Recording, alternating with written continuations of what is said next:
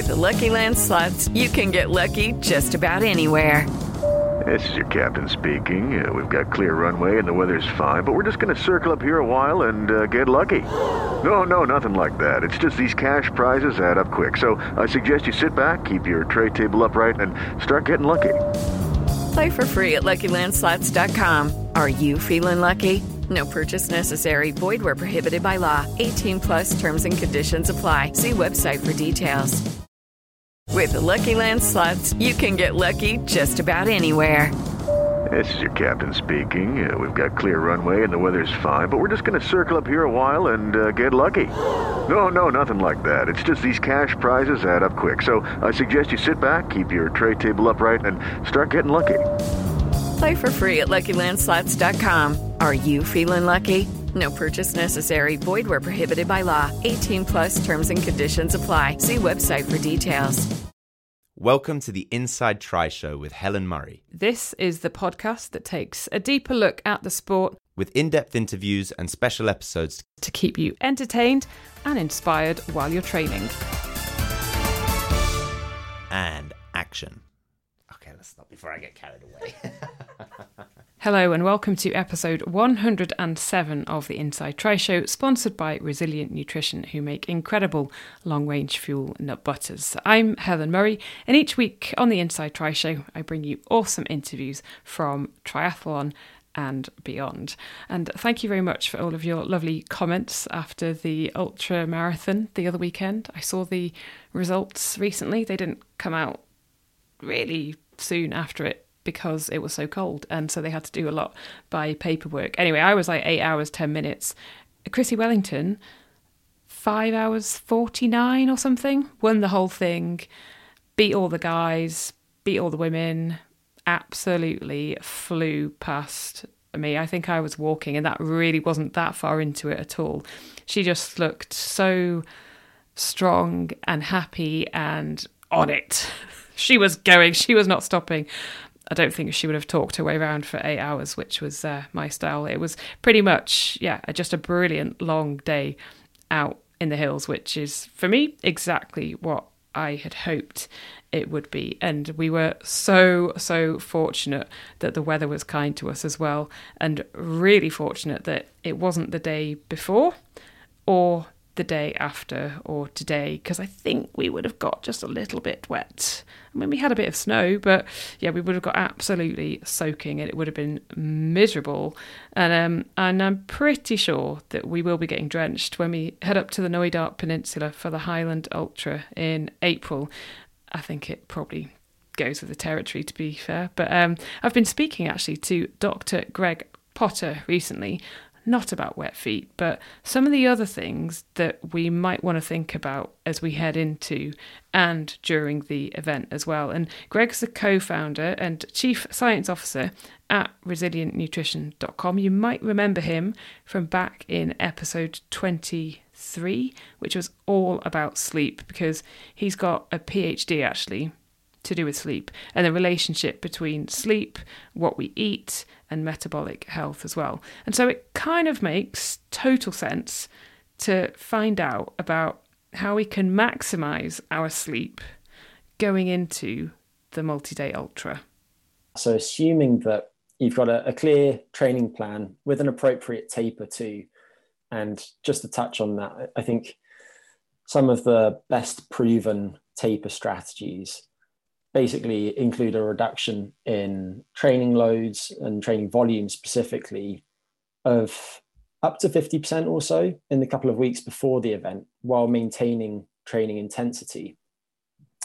And that will ensure that you've maintained your fitness, but have reduced any residual fatigue that's accumulated during your previous training. Now, with that said, we can consider a couple of different things to attend to. One is your sleep, and one is your nutrition. So first, with respect to sleep, chances are you're going to lose a bit of sleep during the event, and you can do things to prepare for that sleep loss. People will have heard of the idea of banking sleep, and the premise is quite simple.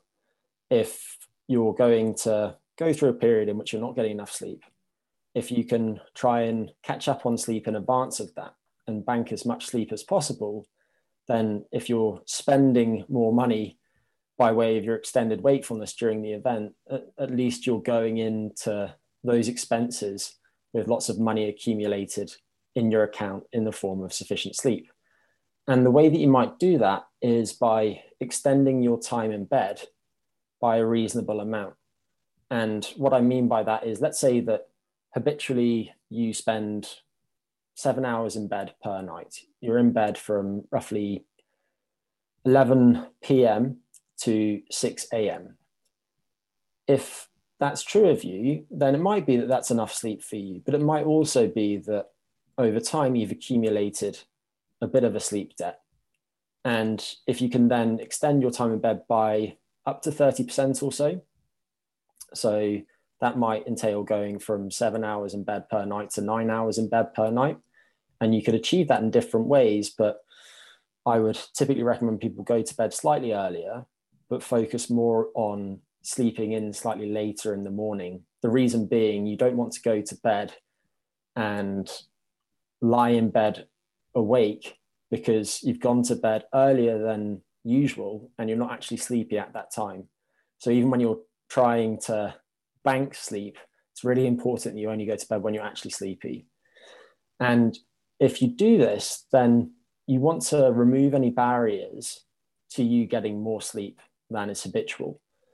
And that might entail reducing your consumption of stimulants, especially late in the day.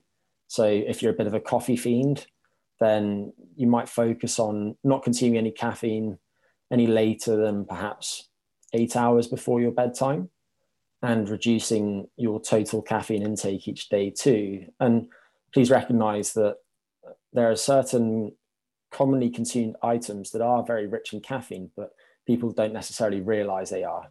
And probably the main offender is dark chocolate. No, Greg, don't tell me dark chocolate. Yeah, that makes me unpopular. But a bar of really dark chocolate, I'm thinking, for example, of Montezuma's Absolute Black, which is 100% cocoa, can have lots of caffeine in it. So that particular product has more than 300 milligrams of caffeine in a 90-gram bar, which is about 2 Americanos. So that's a lot of caffeine, and it's quite easy to put away half a bar of the stuff. A lot of people tend to consume it late in the day too. So that's the type of thing that you want to avoid at this time. Sorry, Greg, I'm just going to have to pick up on the dark chocolate, right? What about Tesco 70% dark chocolate, 2 squares of it? That's my go-to. I don't know the caffeine content of that off the top of my head, but 70% cocoa chocolate typically will contain something like 70 to 100 milligrams of caffeine per 100 gram bar. And if 2 squares is about a quarter of the bar, then we're probably talking about something like 20 to 25 milligrams of caffeine, which isn't too much. So I think if you find yourself accidentally indulging in some of that after dinner, then try not to lose sleep over it, because it's probably not going to have a large effect. And you've probably got more important things to worry about, but hopefully the point remains.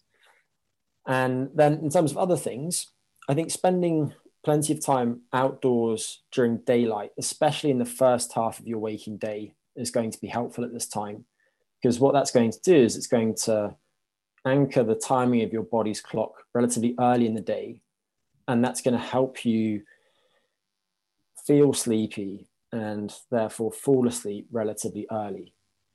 And if you fall asleep relatively early, but you have to be up at a certain time for work the next day, then you can extend your sleep opportunity, if that makes sense. Because a lot of us have to wake to alarms in the morning.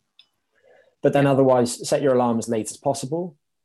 And if you're somebody who usually presses snooze, try to avoid that and instead just keep it as late as possible. And if necessary, stick your alarm in the other side of your bedroom so that you physically have to get out of bed to turn it off, and then you'll be up and around for the day. There is actually an alarm clock called Clocky, which will bounce around and be really annoying until you turn it off. And for people who really struggle to get out of bed because of their alarm, it can be just what they need to actually get going in the morning. So I think banking sleep is helpful. And if you can do that for at least a week, but ideally longer than that, then what you'll do is you'll buffer yourself against some of the subsequent consequences of maybe not getting enough sleep during the race itself. Remember, you can get 10% off Resilient Nutrition's long-range fuel pouches and jars, all of their nut butters, with the code INSIDETRY10 over at resilientnutrition.com. Time for this week's interview. Danish triathletes Daniel Bækkegård and Miki Taagholt join us in a conversation this week to talk us through, well, why Denmark is absolutely on fire when it comes to producing some amazing middle and long distance triathletes. You might have seen their finish line celebrations as they came third and fourth respectively at the 2021 Ironman 70.3 World Championships. That is because they are really, really good friends as well as training partners. And they met a number of years ago via the Danish Federation's youth program after switching from swimming. And they're part of this bigger training group with other Danish pros in Odense. And the guys properly warm up, I promise you, as we get into this interview. They really get into it. They start taking the mick out of each other. And Daniel as well is... I have so much respect for him, actually. He is crazily open and honest about his mental health. And Miki as well will make sure that you have no shame next time you crack into a song on the bike. So yeah, keep with it. They warm up and they are absolutely brilliant. And by the end of it, I was like, these guys are superb. These guys are absolutely superb. And I think, especially in Denmark, they will be incredible role models for the sport. And it was brilliant to get to know them and get to know a little bit more about what makes them tick and everything else that goes with it. Okay, Daniel Bækkegård and Miki Taagholt, welcome to the Inside Tri Show. Oh, that was pretty good. Very good. The best one so far. Oh, for the pronunciation. You can go on. You both say your names properly, and then we can see how off or close I was. Yeah. So my name is Daniel Bækkegård. Okay, kind of. Miki? Yeah, my name is Miki Taagholt. Yeah, you see, I wasn't too far away.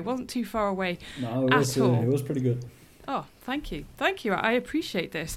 So it's great to have you both on the podcast. Daniel, we'll kick off with you. And when did you guys both meet? Yeah, well, I think we met the first time in 2014 or so, 15 maybe. Yeah, sounds about right. You know, we're both coming from the swimming, with a swimming background, and made the transition into triathlon. And Miki, you moved to Odense in 2013. Yeah, and was kind of a part of the startup of the national squad. And then I was one of the young guys who came to the national team camp, trying to get a slot on the national team, and did not really succeed, but I did succeed in making a good friend out of Miki. So that was times to remember for sure. So go on, Daniel. What happened then? If you didn't make the team? Yeah, I was just too slow. You know, I did not really run fast enough to be in contention, but still, I loved the environment. I felt, coming from swimming, it's two very different sports when you look at how the culture is in between athletes. So I came to the national team camp, and I immediately, you know, coming from the outside, I obviously knew about Miki and some of the other guys who was on the national squad, and I was looking up to them massively. And coming from a swimming background, I had a very hard time. I could not just go talk to the people at the national squad, because there was this clear hierarchy, and there was just not something you would do. But then immediately when I showed up at team camp, Miki and Anders and some of the other guys, they were so friendly, and I loved the environment. Yeah, from the beginning. It was a crazy way of starting out, because I thought it would be more competitive than it was, and it just felt like so natural to come to practice and help each other getting better.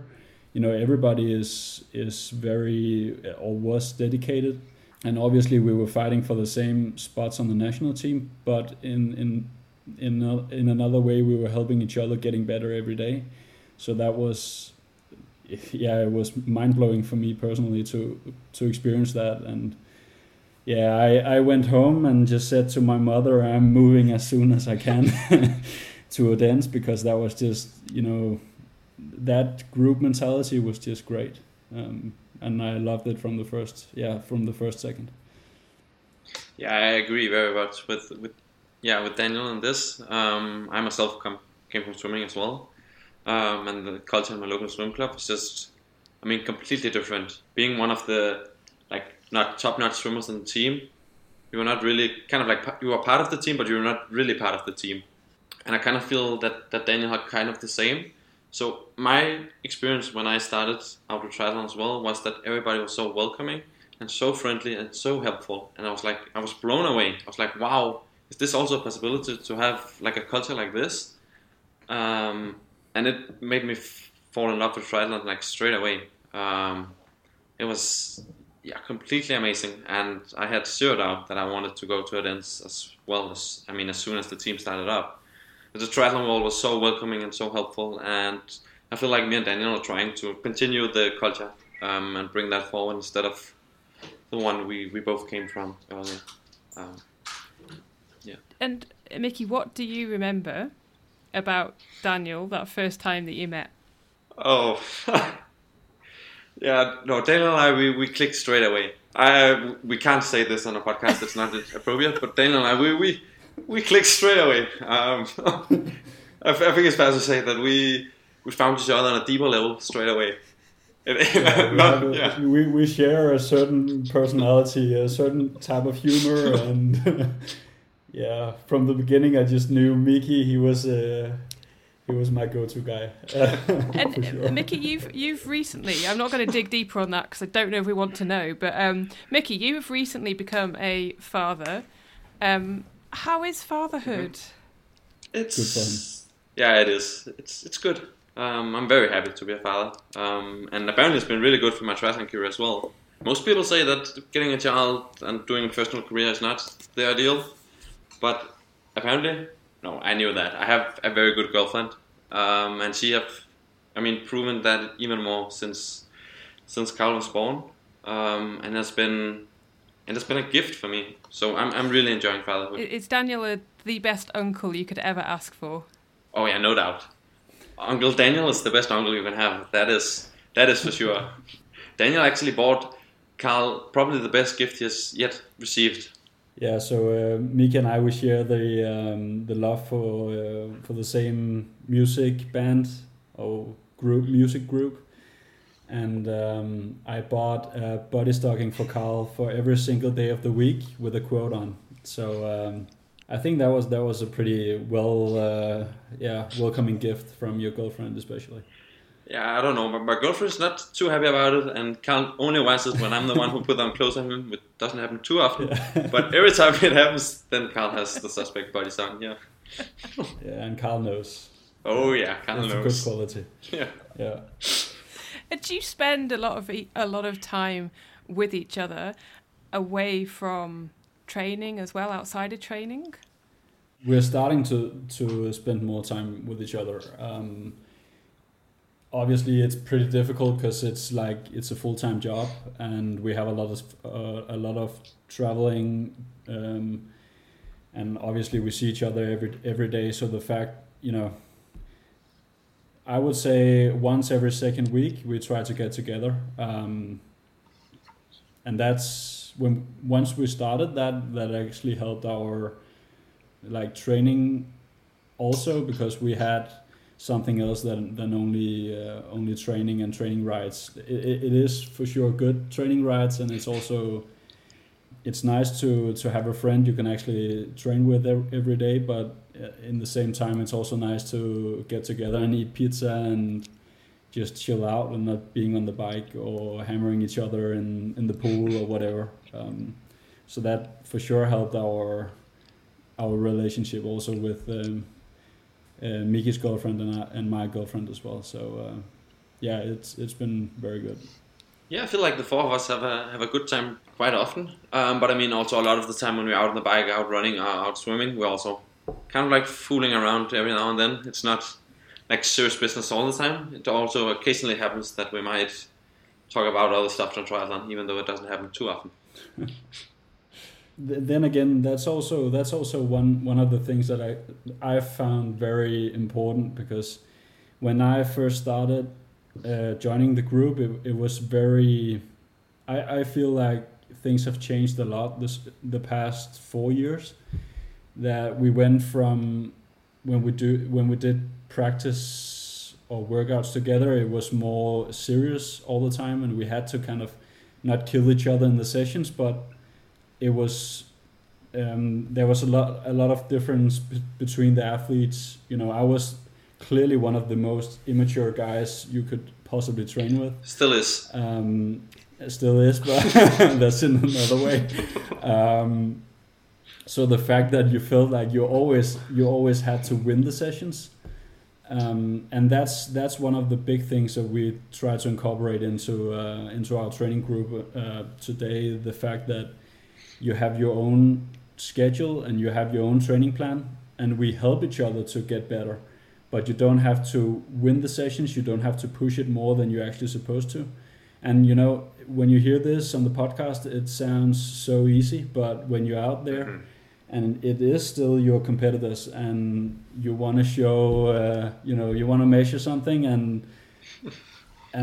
the fact that you can have self-confidence in actually holding back and keep to your pace, to your intensity, that's something we found worked very well in our group. And also you can see, you know, all the athletes actually do very well when we try to implement that in daily training. Obviously, it happens sometimes that on the last rep you would kind of race each other, but for the most part, you will not destroy your own training and also the other guys' training, for that matter. So, you know, that comes from also knowing each other better personally, and not only in the sport. That you actually, you know, we can say to each other if one of us is pushing too hard or does something stupid meanwhile training, and that can be very tough to have a relationship where you can actually discuss the other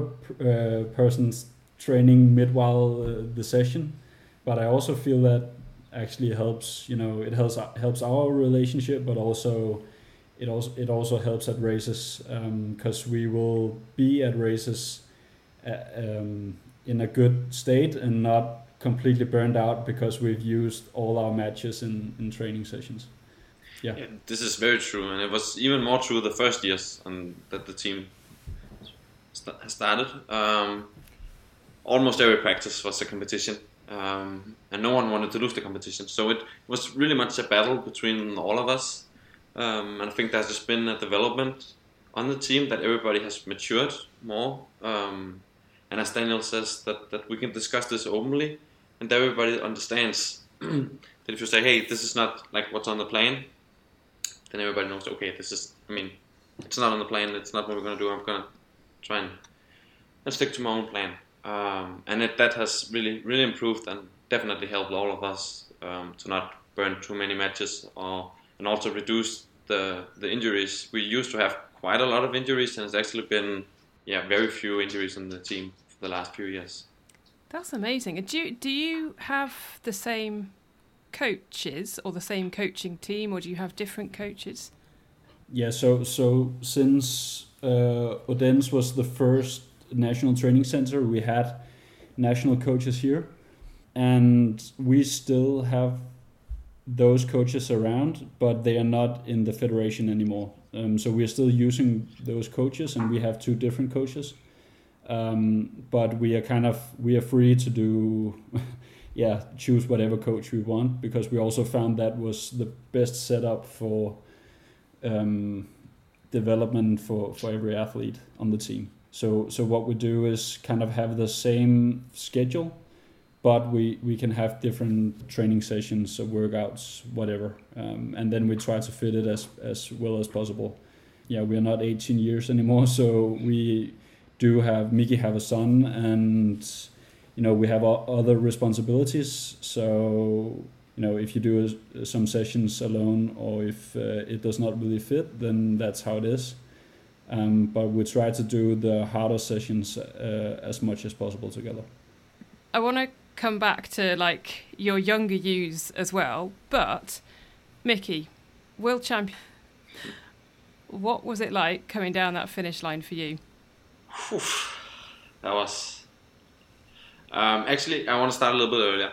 Okay, coming into the race, my goal was to finish within the top 10, and I think after the first lap I was in top 6, and coming down and seeing the finish line, at that point I was actually pretty close to start crying. I think I was so tired, but I was also so happy already at that point, because I could see that top 10 was very high possibility going to happen. I think I slapped myself in the face. I said, "Come on, Miki, it's not over yet." And yeah, I did one more lap. I saw Daniel at the turnaround point looking like, 3K before the finish line, and then coming down the hill, running down the finish chute, I think Daniel was standing there pointing at me, and I don't know. From then it went, we had a party at the finish line, and I don't know, I think it was pure adrenaline, I was just happy. It was relief, finally, to put together a race that I was really, really proud of. I feel that it has been a long time coming. It was a big relief. I was so happy, and to get to share with Daniel was indescribable. We had been together for the last 2 weeks leading into World Champs. We had lived together, eat together. We had been so close together for the whole lead up to World Champs, and then getting to share this amazing experience on the finish line with Daniel was amazing. Daniel, did you have a little cry? Of course. Yeah, that was just surreal. I had massive goosebumps when I looked around at the last turnaround going down the hill. I was just like, what on earth? Because I know we talked a bit what we hoped would happen in the race before the race. And I got the feeling that Miki had kind of nothing to lose and just went into the race like, we'll see what happens. And I was so happy for him, because obviously I've also been there, experiencing everything that happened to Miki the past years, good and bad, and I know what it meant to him, and that was the most incredible feeling. And I was more, to be honest, I was more proud of him than myself, because I knew what it meant to him, and that was just, I get goosebumps now because it was just crazy. And I obviously training with him every day, I knew he had it in him, and I knew he had a good performance just right around the corner, and then putting it out on a day like World Champs, that's not bad. So it was an awesome, an awesome feeling to celebrate with a teammate. That was pretty special. Oh, it's amazing. It's so cool. It's just incredible. Daniel, did you know where Miki was? Did you know he was going to be coming in fourth? No, I didn't. I knew when, like 2Ks left, I knew I could see obviously Miki coming running, and that was when I realized he was coming in fourth. And obviously during the race you are so focused on your own task and everything, so you're not really realizing anything around you. But that was kind of I think that's one of the few moments where I really remember how I felt, and how the fact that I went from not being in the best mood to just explosion of happiness in the chest, and that was just that was so nice to experience. And then also afterwards, the fact that coming home to people, it's so surreal being at practice, because obviously we're just we're feeling like two nerds, complete nobodies, and then coming to team training last Saturday, a true legend in Danish triathlon. He was there congratulating us, and it was like we walked a bit further away and looked at each other like, that's just wrong. He shouldn't do that. he's way too big of a legend to congratulate us, and it feels so strange, the fact that he actually think that we did a good job, but obviously it's third and fourth at the Worlds, so it is a pretty damn good job, but it feels so strange, to I guess just getting a bit of recognition for what you've done, and the fact that it's two of us coming from Odense, that's I guess that's pretty special. I mean, we're just two kids from Albertslund, as Daniel would say, just two kids from nowhere. I mean, we're just Miki and Daniel. That's what I'm trying to say. We're nobody special. We're just two boys out there having fun, enjoying our lives, living our best life. What difference do you think fatherhood has made to you? The fact that he went home the night of the race and not stayed in St. George's celebrating with me, for sure. Someone was a little mad at me for not wanting to go to Vegas. Daniel was pretty pumped about going to Vegas to do an after party. I even called Miki's girlfriend and said, like, you cannot make this happen. He have to stay here with me. I don't know. It was probably not the smartest decision. I think that it was 6 hours after I crossed the finish line. I sat on a plane on my way home. Flight got delayed. I ended up sitting in Phoenix, sitting on the curb, eating a pizza. And I sat there on my own, ate a pizza, and I thought to myself, okay, I just finished fourth in the world today, and here I am sitting on the curb, eating pizza. I was like, okay, I could have been in Vegas with Daniel, but here I am, sitting in Phoenix, sitting on the curb, eating pizza. That's... You were asking about fatherhood. No, that's way better. Honestly, that's way better. I think so. If you were to do it again, do you think you would stay in Vegas, go to Vegas? Oh, I don't know. Almost the first feeling I had after I crossed the finish line was, okay, now I really just need to go home. I didn't really miss my family up until that part. I did, but not that much. But after I crossed the finish line, after all the emotions, I was like, okay, now I really want to go home. I missed my girlfriend, I missed my little boy, and I really just needed to go home. So I think, could I do it all again? I would probably do the same. I had been there for so long, and I was just, I was missing family back home. And it was the right thing to do, and I would do it again. Maybe not the delayed flight, but if everything had worked out, it would have been perfect. Judy was boring. Hello. Then Judy discovered ChumbaCasino.com. It's my little escape. Now Judy's the life of the party. Oh, baby, mama's bringing home the bacon. Whoa, take it easy, Judy. The Chumba life is for everybody. So go to ChumbaCasino.com and play over 100 casino-style games. Join today and play for free for your chance to redeem some serious prizes. ChumbaCasino.com. No purchase necessary. Void where prohibited by law. 18 plus terms and conditions apply. See website for details. Step into the world of power, loyalty, and luck. I'm going to make him an offer he can't refuse. With family, cannolis, and spins mean everything. Now, you want to get mixed up in the family business. Introducing The Godfather at ChumbaCasino.com. Test your luck in the shadowy world of The Godfather slot. Someday, I will call upon you to do a service for me. Play The Godfather, now at ChumbaCasino.com. Welcome to the family. No purchase necessary. VGW Group. Void where prohibited by law. 18 plus. Terms and conditions apply. So modest and... just modest and...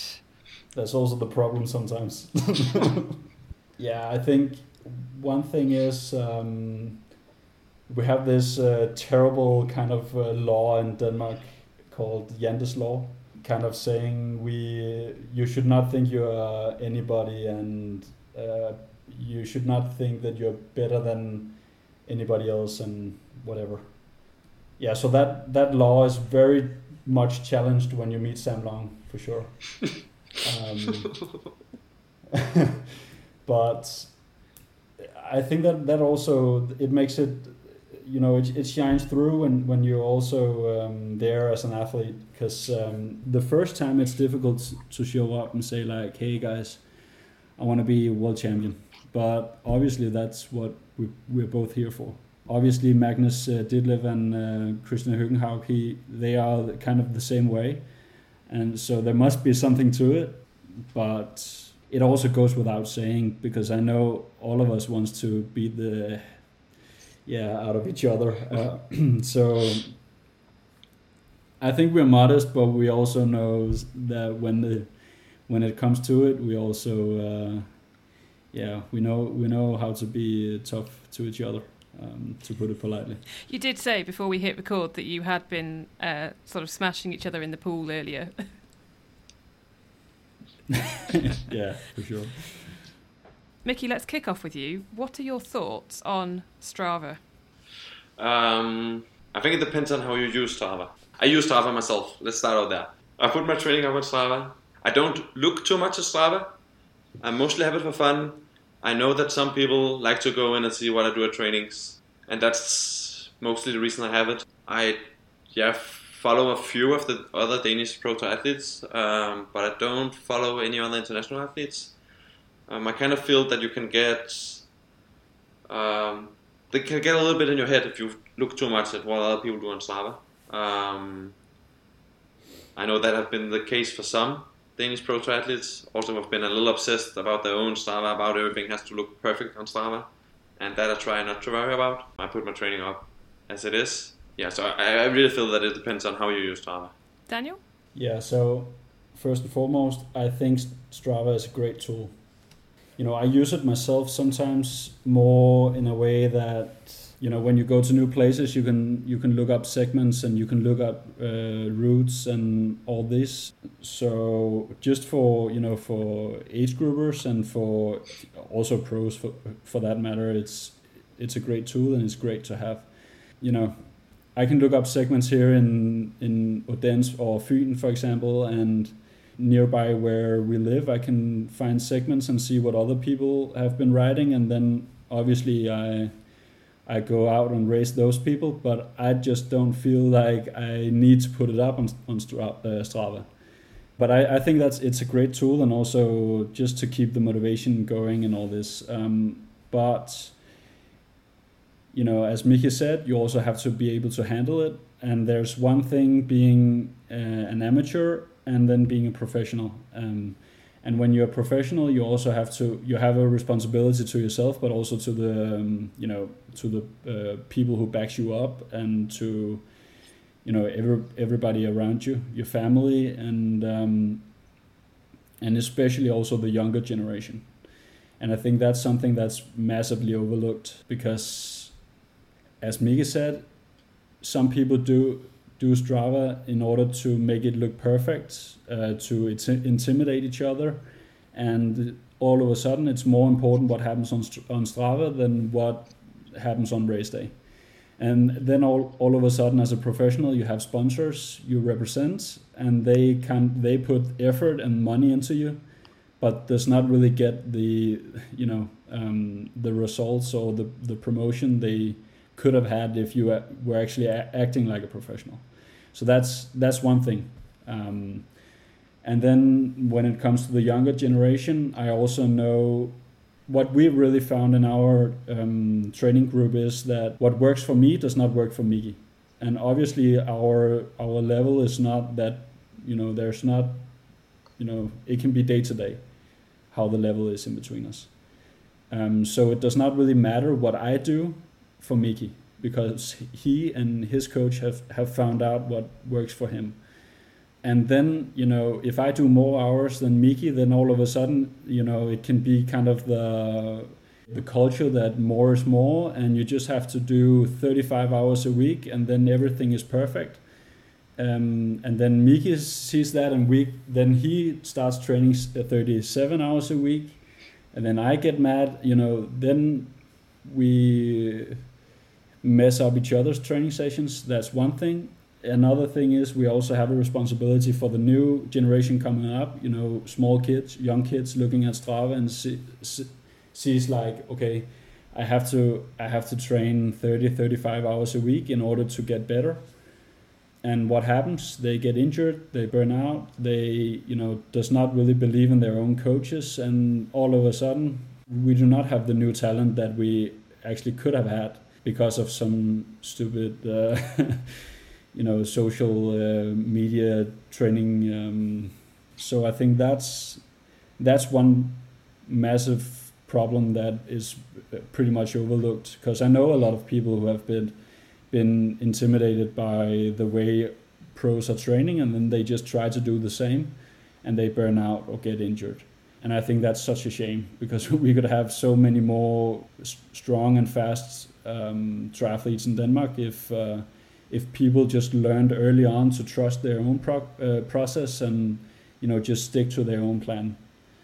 Because it doesn't really matter what works for other guys. As long as you find out what works for you, then that's a good thing. And kind of the self-belief that you're actually good enough as you are, and you and your coach will definitely find out how to make you the best athletes possible. And that's not how it's not determined how it looks on Strava. Daniel, wise words. Yeah, I know. I've had a lot of lonely training sessions, long rides thinking about Strava. So, no. Did this start all after the KOM last year? The year before that, yeah. Go on, what happened? Yeah, Miki took a Strava segment here in. It started with the two of us wanting to do it together.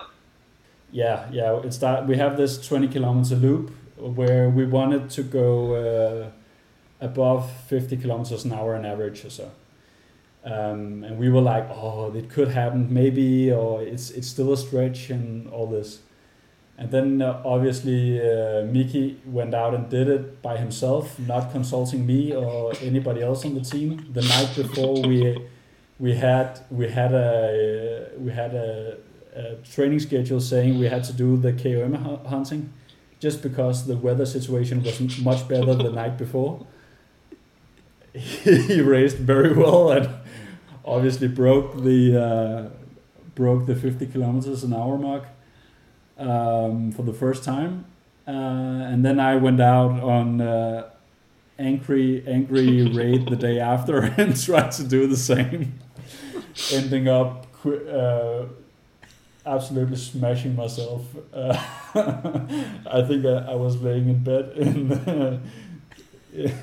the night after, just hating myself and thought about stopping my career because Miki was such a prick. Mickey, what were you thinking? Yeah, it was a little bit sneaky. Not okay. No, it was not okay. It was one of the other teammates. He knew that I wanted to do it. And it was like, Miki, the weather's going to be way better tonight than it is going to be tomorrow night. So why don't you just go out and do it tonight? I was like, I can't do it. I was like, okay. And he planted the thought in my head. I was like, I had a run that morning and then I had a swim. And I was like, I'm actually feeling good today.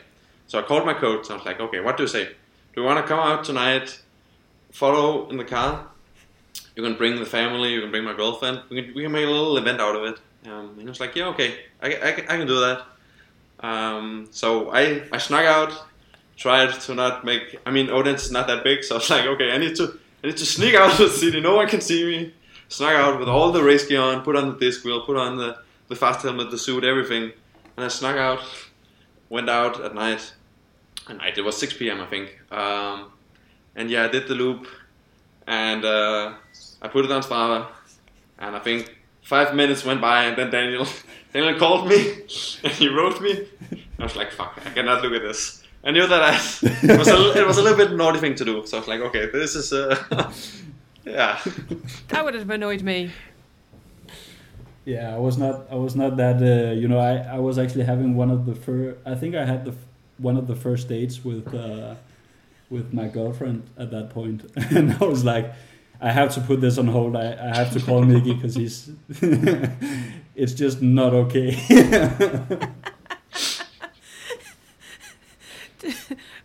I'm pleased that your girlfriend is still with you. yeah, me too. I'm actually kind of surprised sometimes, but. Daniel, I would love to pick your brains a little bit about the couple of years before 2019 and why were you so low in life and low on self-belief and things like that? Oh, that's a deep one. I know. Obviously, both Miki and I, we came to Odense with the dream of making the Olympic team. That was the initial goal objective for the national training squad. And that would have been the Rio. That would it, Miki? Yeah. I think for me originally, yeah, that might have been. Yeah, I actually don't know, but yeah, because I went to Odense in 2016, so that would be the Tokyo Olympics. I was moving to Odense, starting with the training group, starting at university. I did some tests early on with my coach, and they were actually quite impressive. And I felt like everything was good. Looking back now, I was not at all mature enough to take the jump.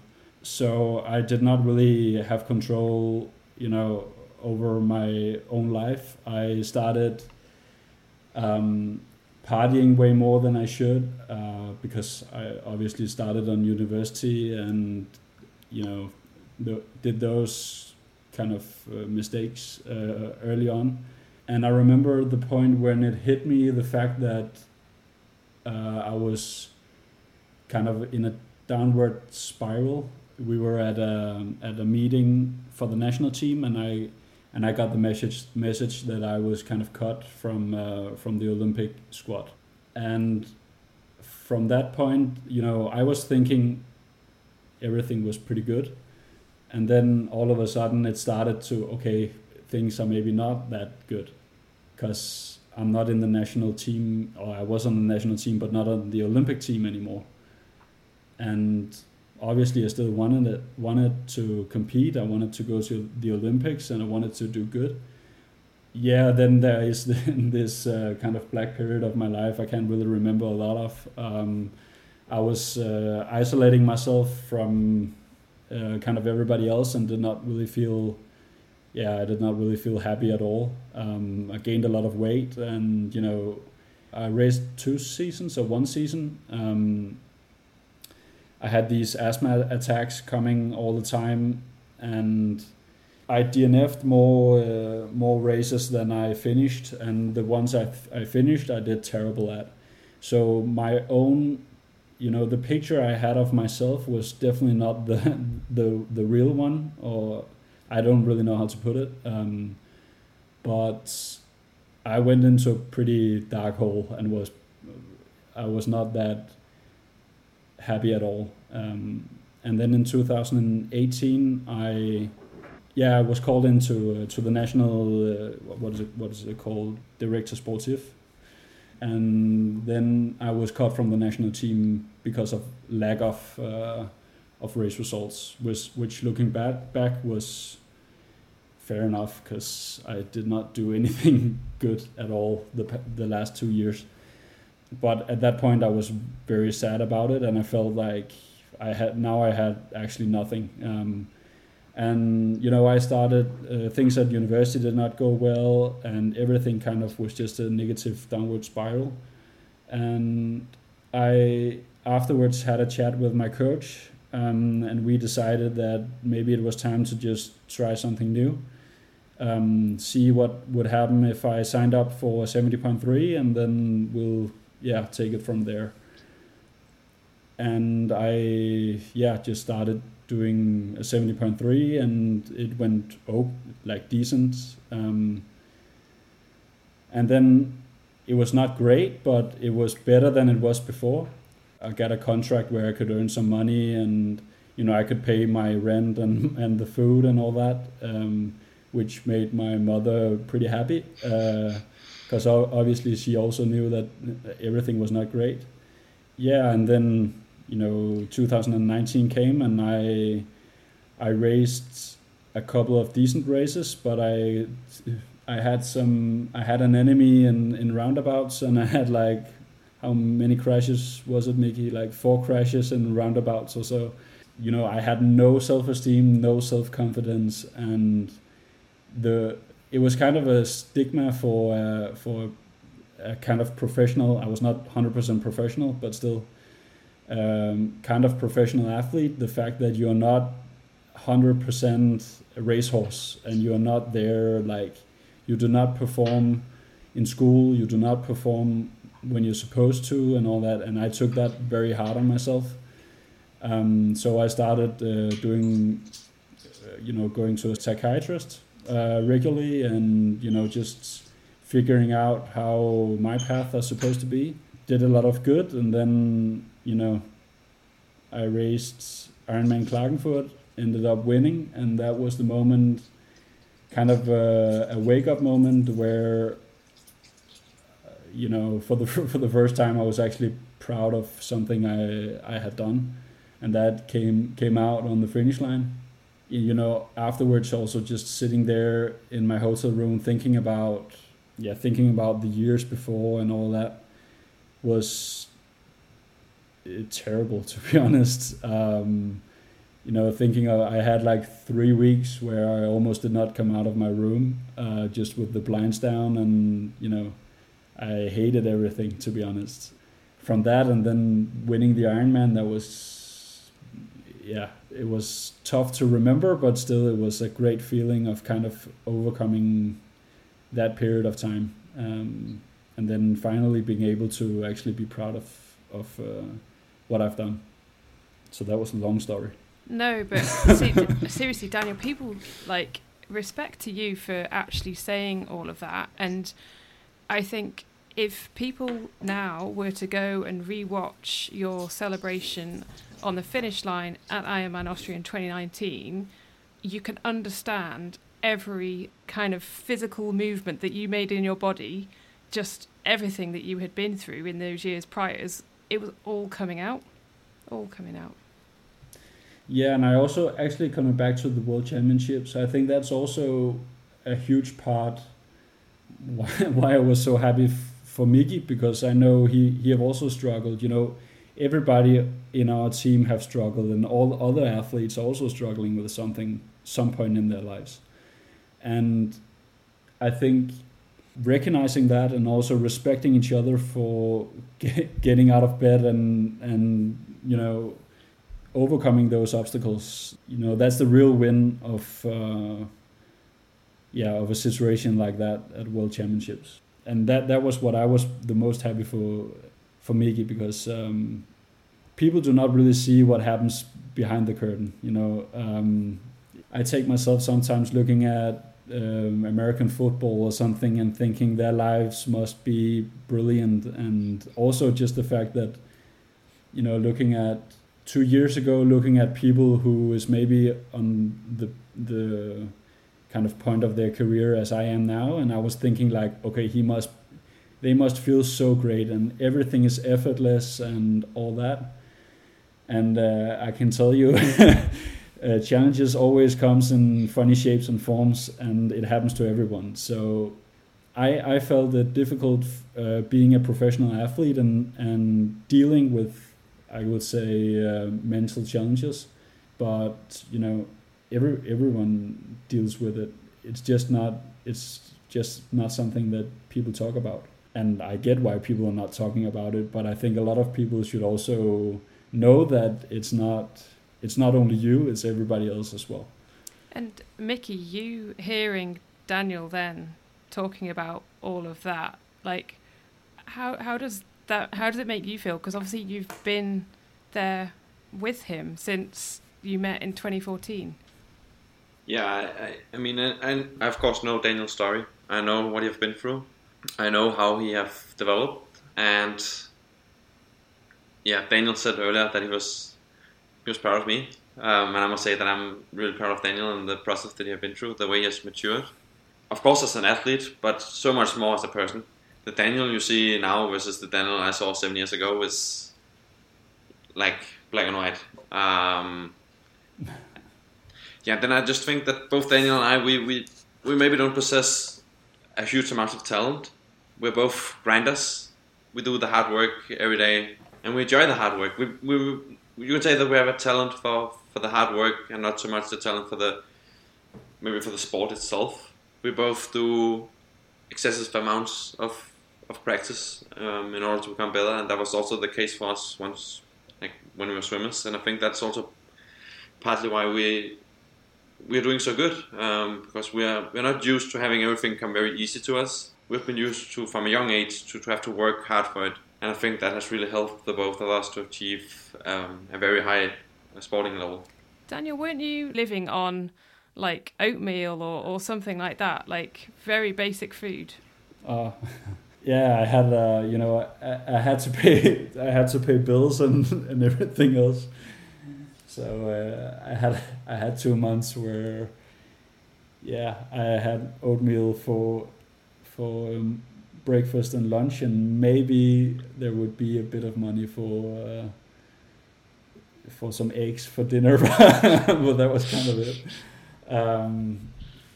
But as Miki also says, that's just, I've always thought like some people have things tougher or life tougher than I have and face tougher challenges.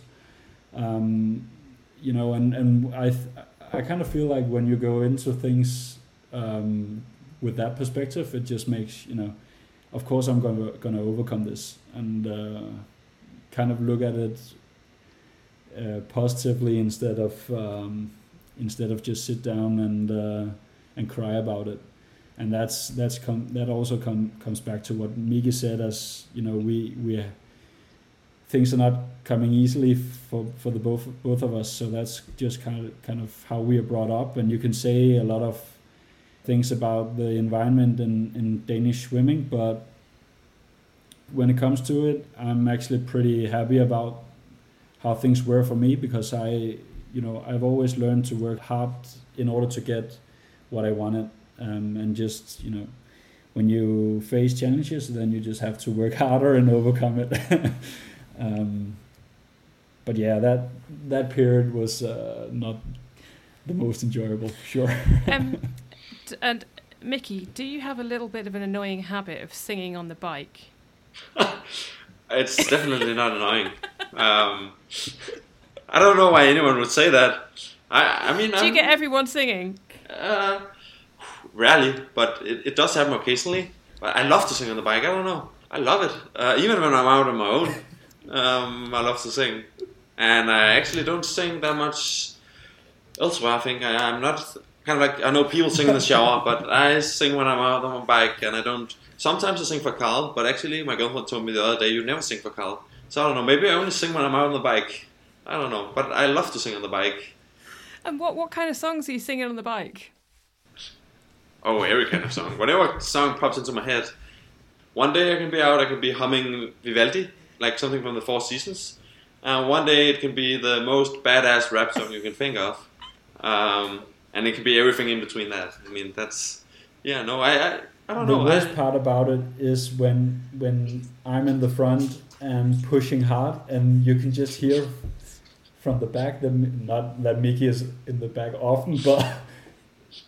if he's there whistling or singing or something, seriously, sometimes I'm this close to just stop the bike and punch him in the face. Oh, I'm gonna do it so much more often now.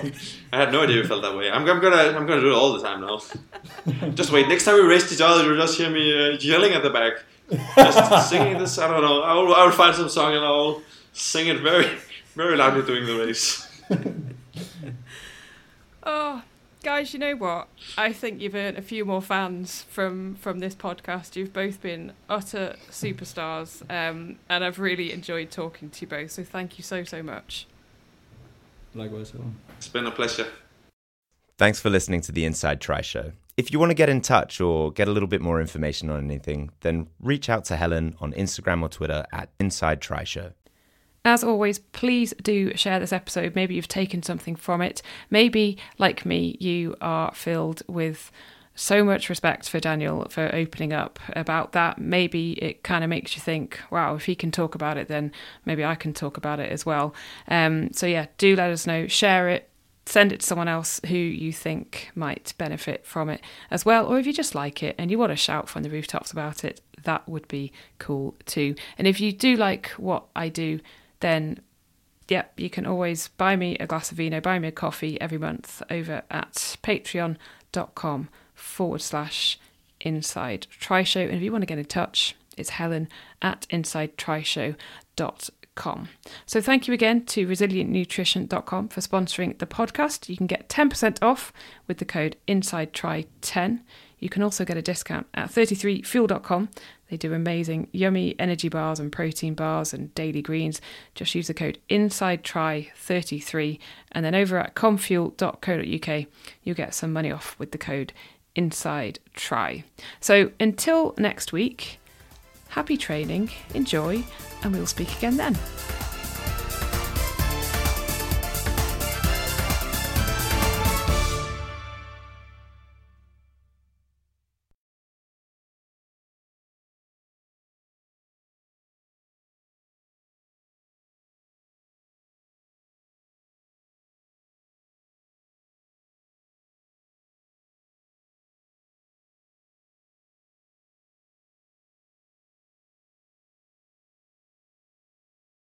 Sports Social Podcast Network.